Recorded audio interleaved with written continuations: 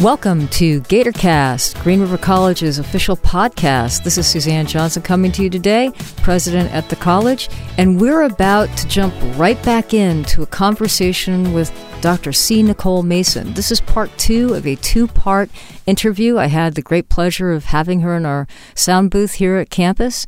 So if you haven't listened to part 1, please jump back out, go back, listen to part 1, and then join into part 2. You're welcome to go ahead and listen, but we are picking up our conversation midway.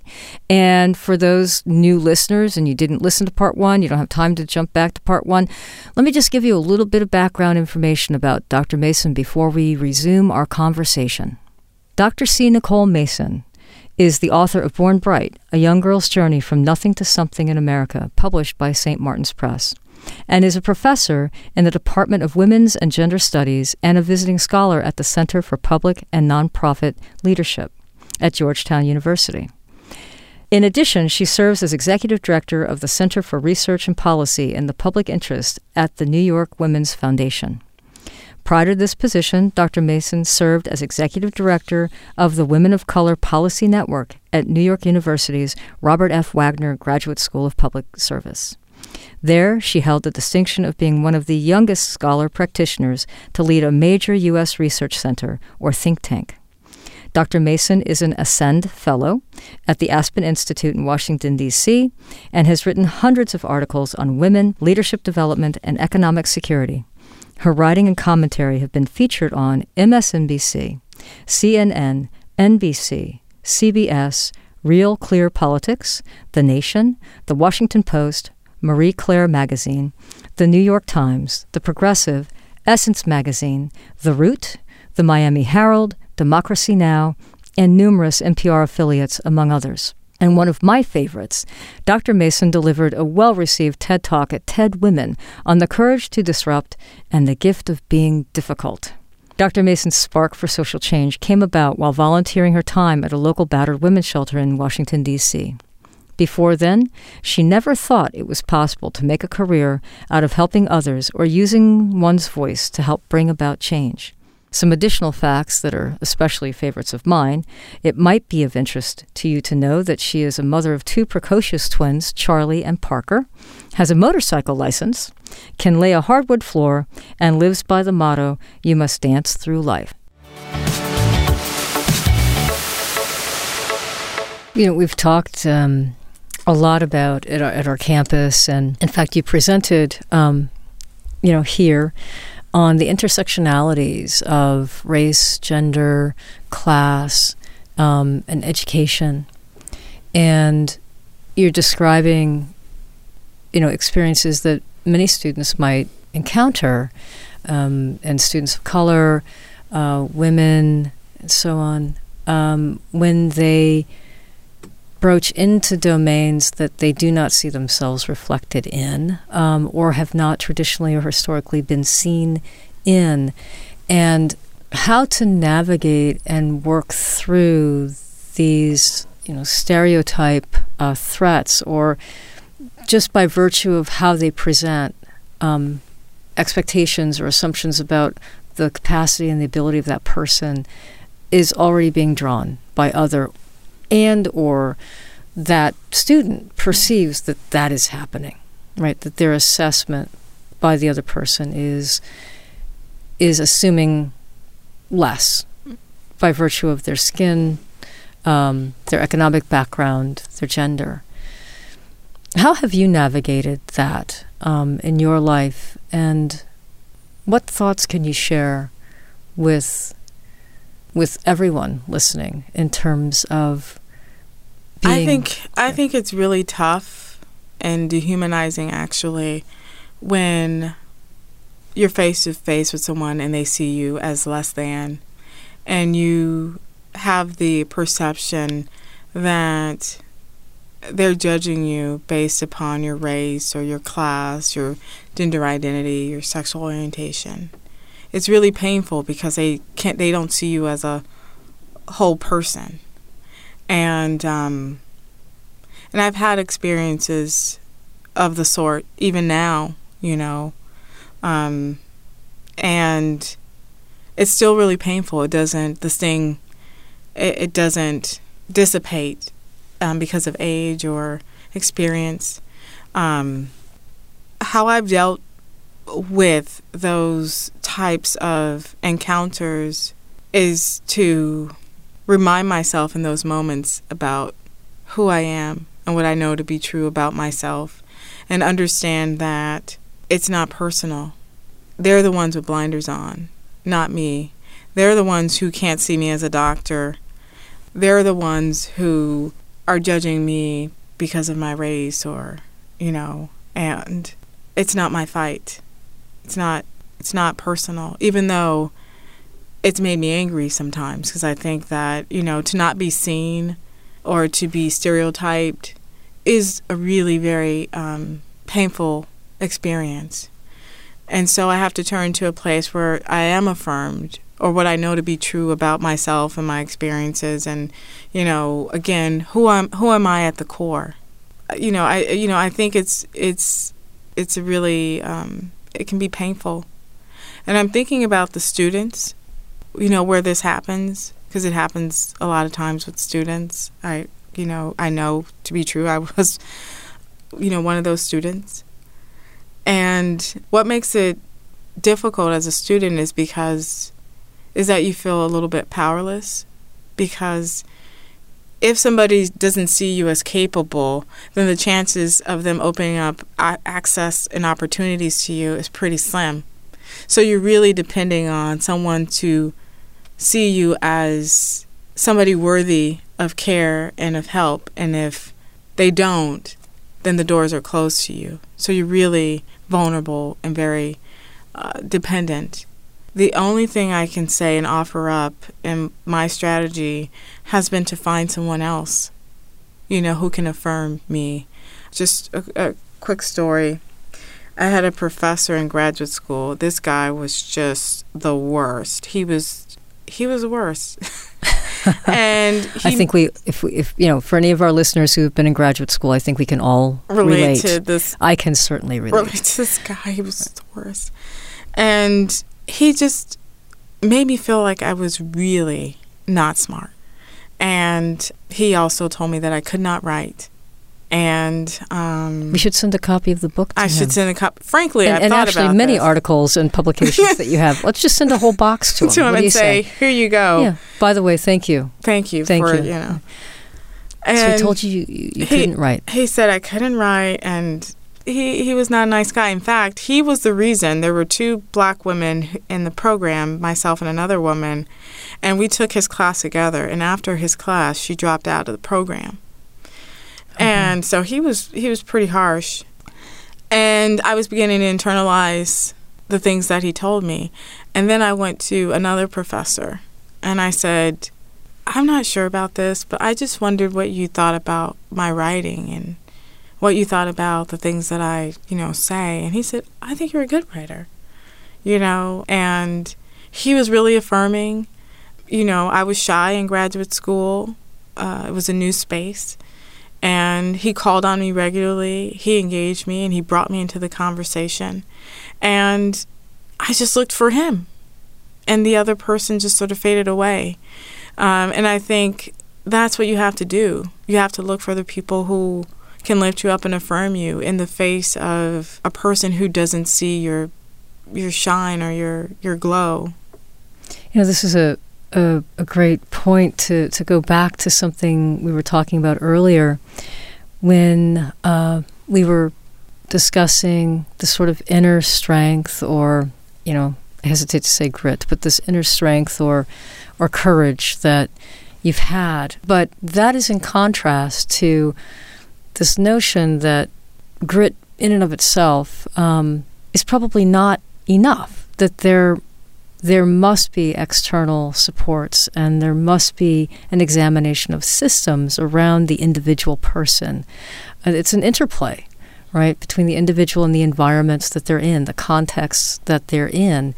And what I'm hearing in terms of times when you've confronted racism, sexism, homophobia, whatever it might be, or combinations of all, that there's sort of a combination that you've navigated yes, of course, you have that, you've expressed this ability to find that inner strength, but then you seek out the external affirmations as well.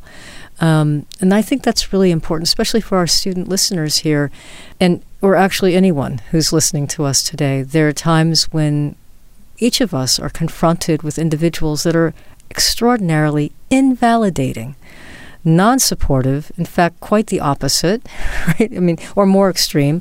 They are absolutely oppositional, and they are going to tell you things and engage you in ways that make you question yourself. And it does require inner strength, but it does require the help of others. And at many times in your story in Born Bright, there are those moments and opportunities. And now you've just shared another story, which I don't think is in the book, in terms of knowing to seek out another opinion or just another person. In those times of self-doubt, everyone has self-doubt.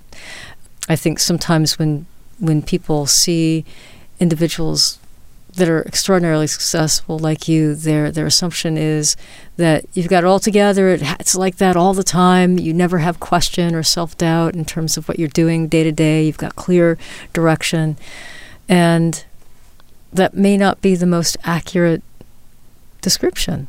No, and I don't think it's accurate for most people. I think there are definite times where we all feel vulnerable. We all question our abilities, our capabilities, and will we ever make it to the other side or to the end?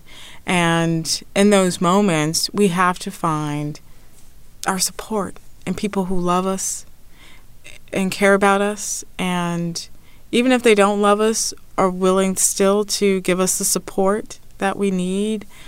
You know, when I say that, I mean, like, you know, you're not my mother, you're not my, you know, but if there's a teacher or, you know, a friend, you know, finding those people who can provide a system of support. And the other thing I want to say, and I don't talk a lot, I think I talk about it a little bit in the book at the end, is, you know, I think it's really important, like, we have our support systems and our networks, but it's really important for us to, when we're thinking about expanding and transforming, to go beyond our comfort zone and find opportunities that are outside of what we know and are comfortable with. So, for example, today I was meeting with the Black Student Union, the students, and I asked them how they got to Green River. And I'm so interested in hearing what you learned. So the stories were, you know, quite interesting, but you know, the consensus was that they all love Green River. So I'm happy to hear that. They were happy to be there. One student said, I was scared, you know, when I got out of high school, and I wanted to come someplace familiar, and Green River was in my neighborhood, in my community, and so I came to Green River, which I think is amazing that, you know, he felt like he knew he wanted to go somewhere but was unsure, and he felt like Green River was the place that he could come. And after we finished the conversation, I circled back around and I said, you know, wherever you want to go after this, you can go. You know, you have to stretch a little bit. And you can stay in Seattle, but you can also go across the country.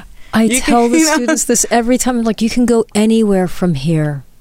If it's around the corner from where you're living right now, terrific. But you can go anywhere from here.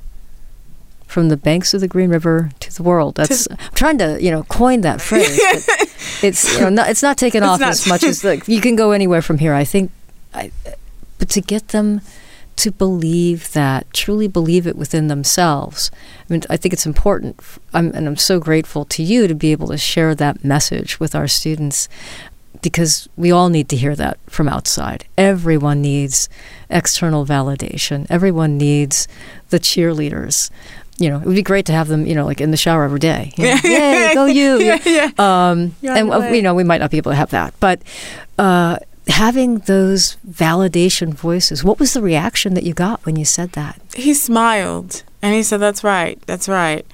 And, it is right. And, you can think small and you can think this is where, or you can, think really big and broadly and it's scary and it's outside of your comfort zone. But where do you want to be? Where do you want to go? And, I think connecting and finding those bridge opportunities to take you out of your community and your comfort zone, I think is, what's necessary. In Born Bright, I tell the story of the study that I came across, and they asked low-income kids to draw their neighborhoods in the world, and they draw the corner store, their immediate neighborhood. And then when that really struck me, it's true. And you ask upper middle class kids to draw the world, and they draw China and all these things. And that was true for me. And I'm sure it's true for a lot of people. But I think even the suggestion of, there's this really big world and it belongs to you too, I think is really, a powerful. And I plan to stay in California when I graduated, high school. And it was that my counselor said, you should apply to Howard University in Washington, D.C., And that was big because I'd never been outside of... Clear across the country. And I did it because she said I should do it, And so it really opened my mind to other possibilities because before I had really had very small thinking around these things and where I could go and where I could be, and but there was no leash. I could go wherever. It gets back to what you were saying earlier about constrained choices, and for many who live in impoverished environments, whether economic and emotional, there's different types of impoverishment, right? But poverty carries it all. Right? Emotional, physical, real-life stressors. And it limits one's vision or one's possible selves. And to be able to open that door for any individual, what a gift. What a gift. I think that your book does that for many and resonates for many. I can testify to that in terms of what the impact of having so many of our classes utilize this book this year, and for, staff and faculty who read this. Because as you bring up, growth doesn't happen in your comfort zone. When you're feeling awkward, when you're feeling uncomfortable, that's probably a sign that you're growing. And we need to gain comfort in being uncomfortable and trying those new things out. So I want to shift a little bit now and talk about what you're doing these days. You're currently the executive director of the Center for Research and Policy in the Public Interest at New York Women's Foundation, and you are a visiting scholar at the Center for Public and Nonprofit Leadership. What are you up to these days? I'm up to a lot. I love and enjoy the work that I'm doing. So at the Center for Research and Policy in the Public Interest, I continue to do a lot of writing on poverty and economic security. A lot of my writing today focuses on really making the connections between race, gender, and the working class. And by that I mean really trying to understand the similarities between the white working class and the Black and Latino working class, and trying to create and connect the dots and try to better understand the ways in which the working class is similar, because I think there's this narrative around Black working class people over here and, taking jobs, and there's this economic angst around the white working class, and really trying to think about what unites us rather than what divides the working class and the middle class. And what are those unifying variables? What are the things that tie us together? one of the things I truly believe is that we all want the same things. We all want a really good life. We all want to be able to provide for our families, and if we have children, to make sure that they are healthy, have a quality education, and go on to college and are, able to live successful and thriving lives. And so I believe that's true across race, across class, across gender. And so I think that's one of the narratives and one of the things that I think unites us. We all want to live our version of a good life. And when I think about the working class, the fact that, wages have stagnated, people are really struggling to make ends meet, living paycheck to paycheck, and people are really struggling to figure out how to make a living in this high-tech economy, and making sure that they, have a home and, have savings and can really take care of themselves. And that's not a black or white issue. That's a human issue. That's an American issue. Those are the issues that we all care about. And what I see now is that, there's a lot of conversation that seeks to divide us and say, we don't want the same things, or this group of people is really working to try to take what you have, and that's just not true. And so through stories, I've really been able to talk about the connections that we all share. And I was in Kentucky, and a white woman was talking about how she was working 2 or 3 jobs, her husband was unemployed, and their house was going into foreclosure. That's not a white problem. That's not, and it's not a her problem. That's a problem that a lot of people have around the country, and I can empathize with her, and I completely understand what she's experiencing. And, sharing with her that, you're not the only one who's going through this, and it's not about you. It's about a system that's broken, and that's not working for anybody. And so my work these days, at least around my research, I do a lot of research these days on rural communities, and really trying to make the connection between what's happening in rural communities in terms of economic security with what's happening in urban communities, and really connecting the dots around those things. And, it's really important firsthand research that actually not a lot of people try to connect those dots in this kind of way, using stories as well as data. So let's talk about systems that are broken. And I'm going to read an excerpt from your book, and it states as follows. The truth is that only about 4% of those born into poverty, or in the bottom 20% of Americans economically, will ever make it to the top fifth of income earners in the U.S. For most, regardless of race, escaping poverty is akin to winning the lottery.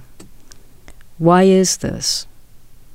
Why, in a nation overflowing with riches and teeming with opportunity, are the odds of escaping poverty on par with the odds of being struck by lightning?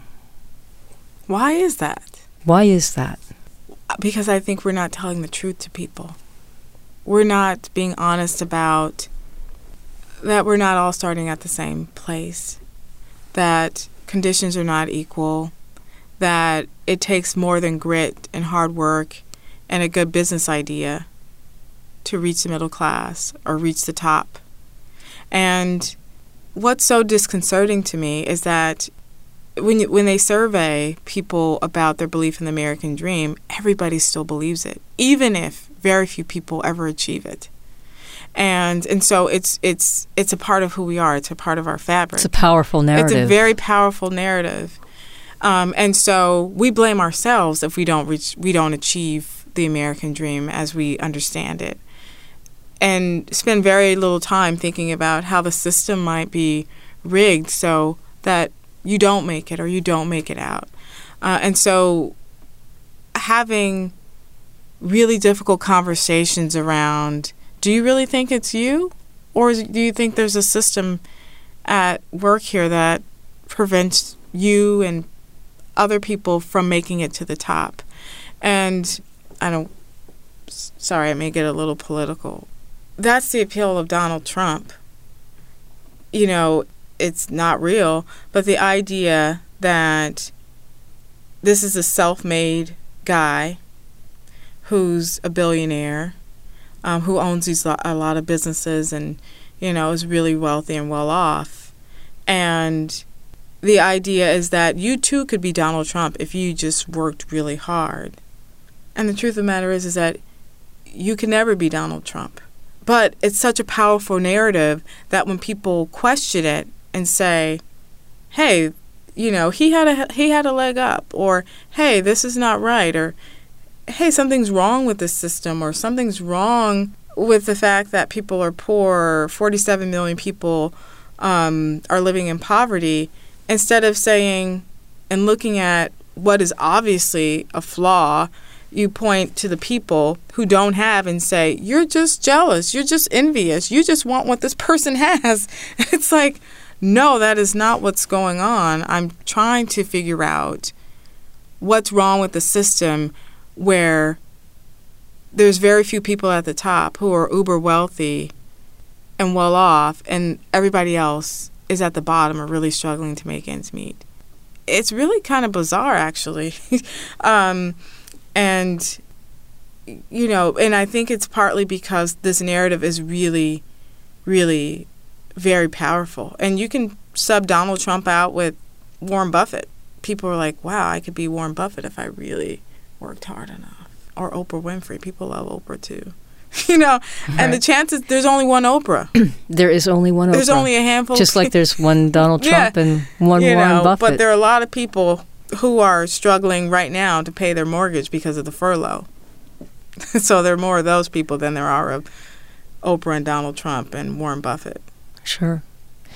So here we are at Green River College, and as I'm listening to you talk about systems and your work, and I know we'll want to have, you know, more conversations about your upcoming writing and publications and presentations, I'm reminded of one of my all-time favorite quotes. And I'm sure, you know, people from the college will recognize this. And it was a quote from Nelson Mandela. And he said, "Education is the strongest weapon which you can use to change the world." Where does a college like Green River College, which is a community college, open access, a public institution, all are welcome here. We meet the student where they are. We say no matter what your past is, how your performance was, you can come and go anywhere from here. What role do we play in helping of the broken systems? Well, that's a really good question. And community colleges, including Green River, are really critical to students who have been failed along the way, where the education system has failed them, community systems have failed them. You all keep the door open for them and provide opportunities that they might not otherwise have. You provide an entree for low-income students who are barely making ends meet, and you say, we're going to meet you where you are and figure out how you can make this work while also taking care of your family. So it's a very, I think community colleges play a very critical role. And if I may, in answering this question, put it in sharp contrast to, you know, a recent phenomena. So I'm sure that you've heard about the Ivies who say that if you earn a certain amount of your family, you have a certain, like, $100,000 or less, will pay for you to attend. And people say, wow, that's really great. Harvard, Stanford, it's amazing. And I said, it's if you look a little bit closer, it's really not that amazing because you got to get there first. You have to there's so many things that have to happen before you get to the financial aid package of the institution to make that even possible. We're talking about schools that are broken, K through 12.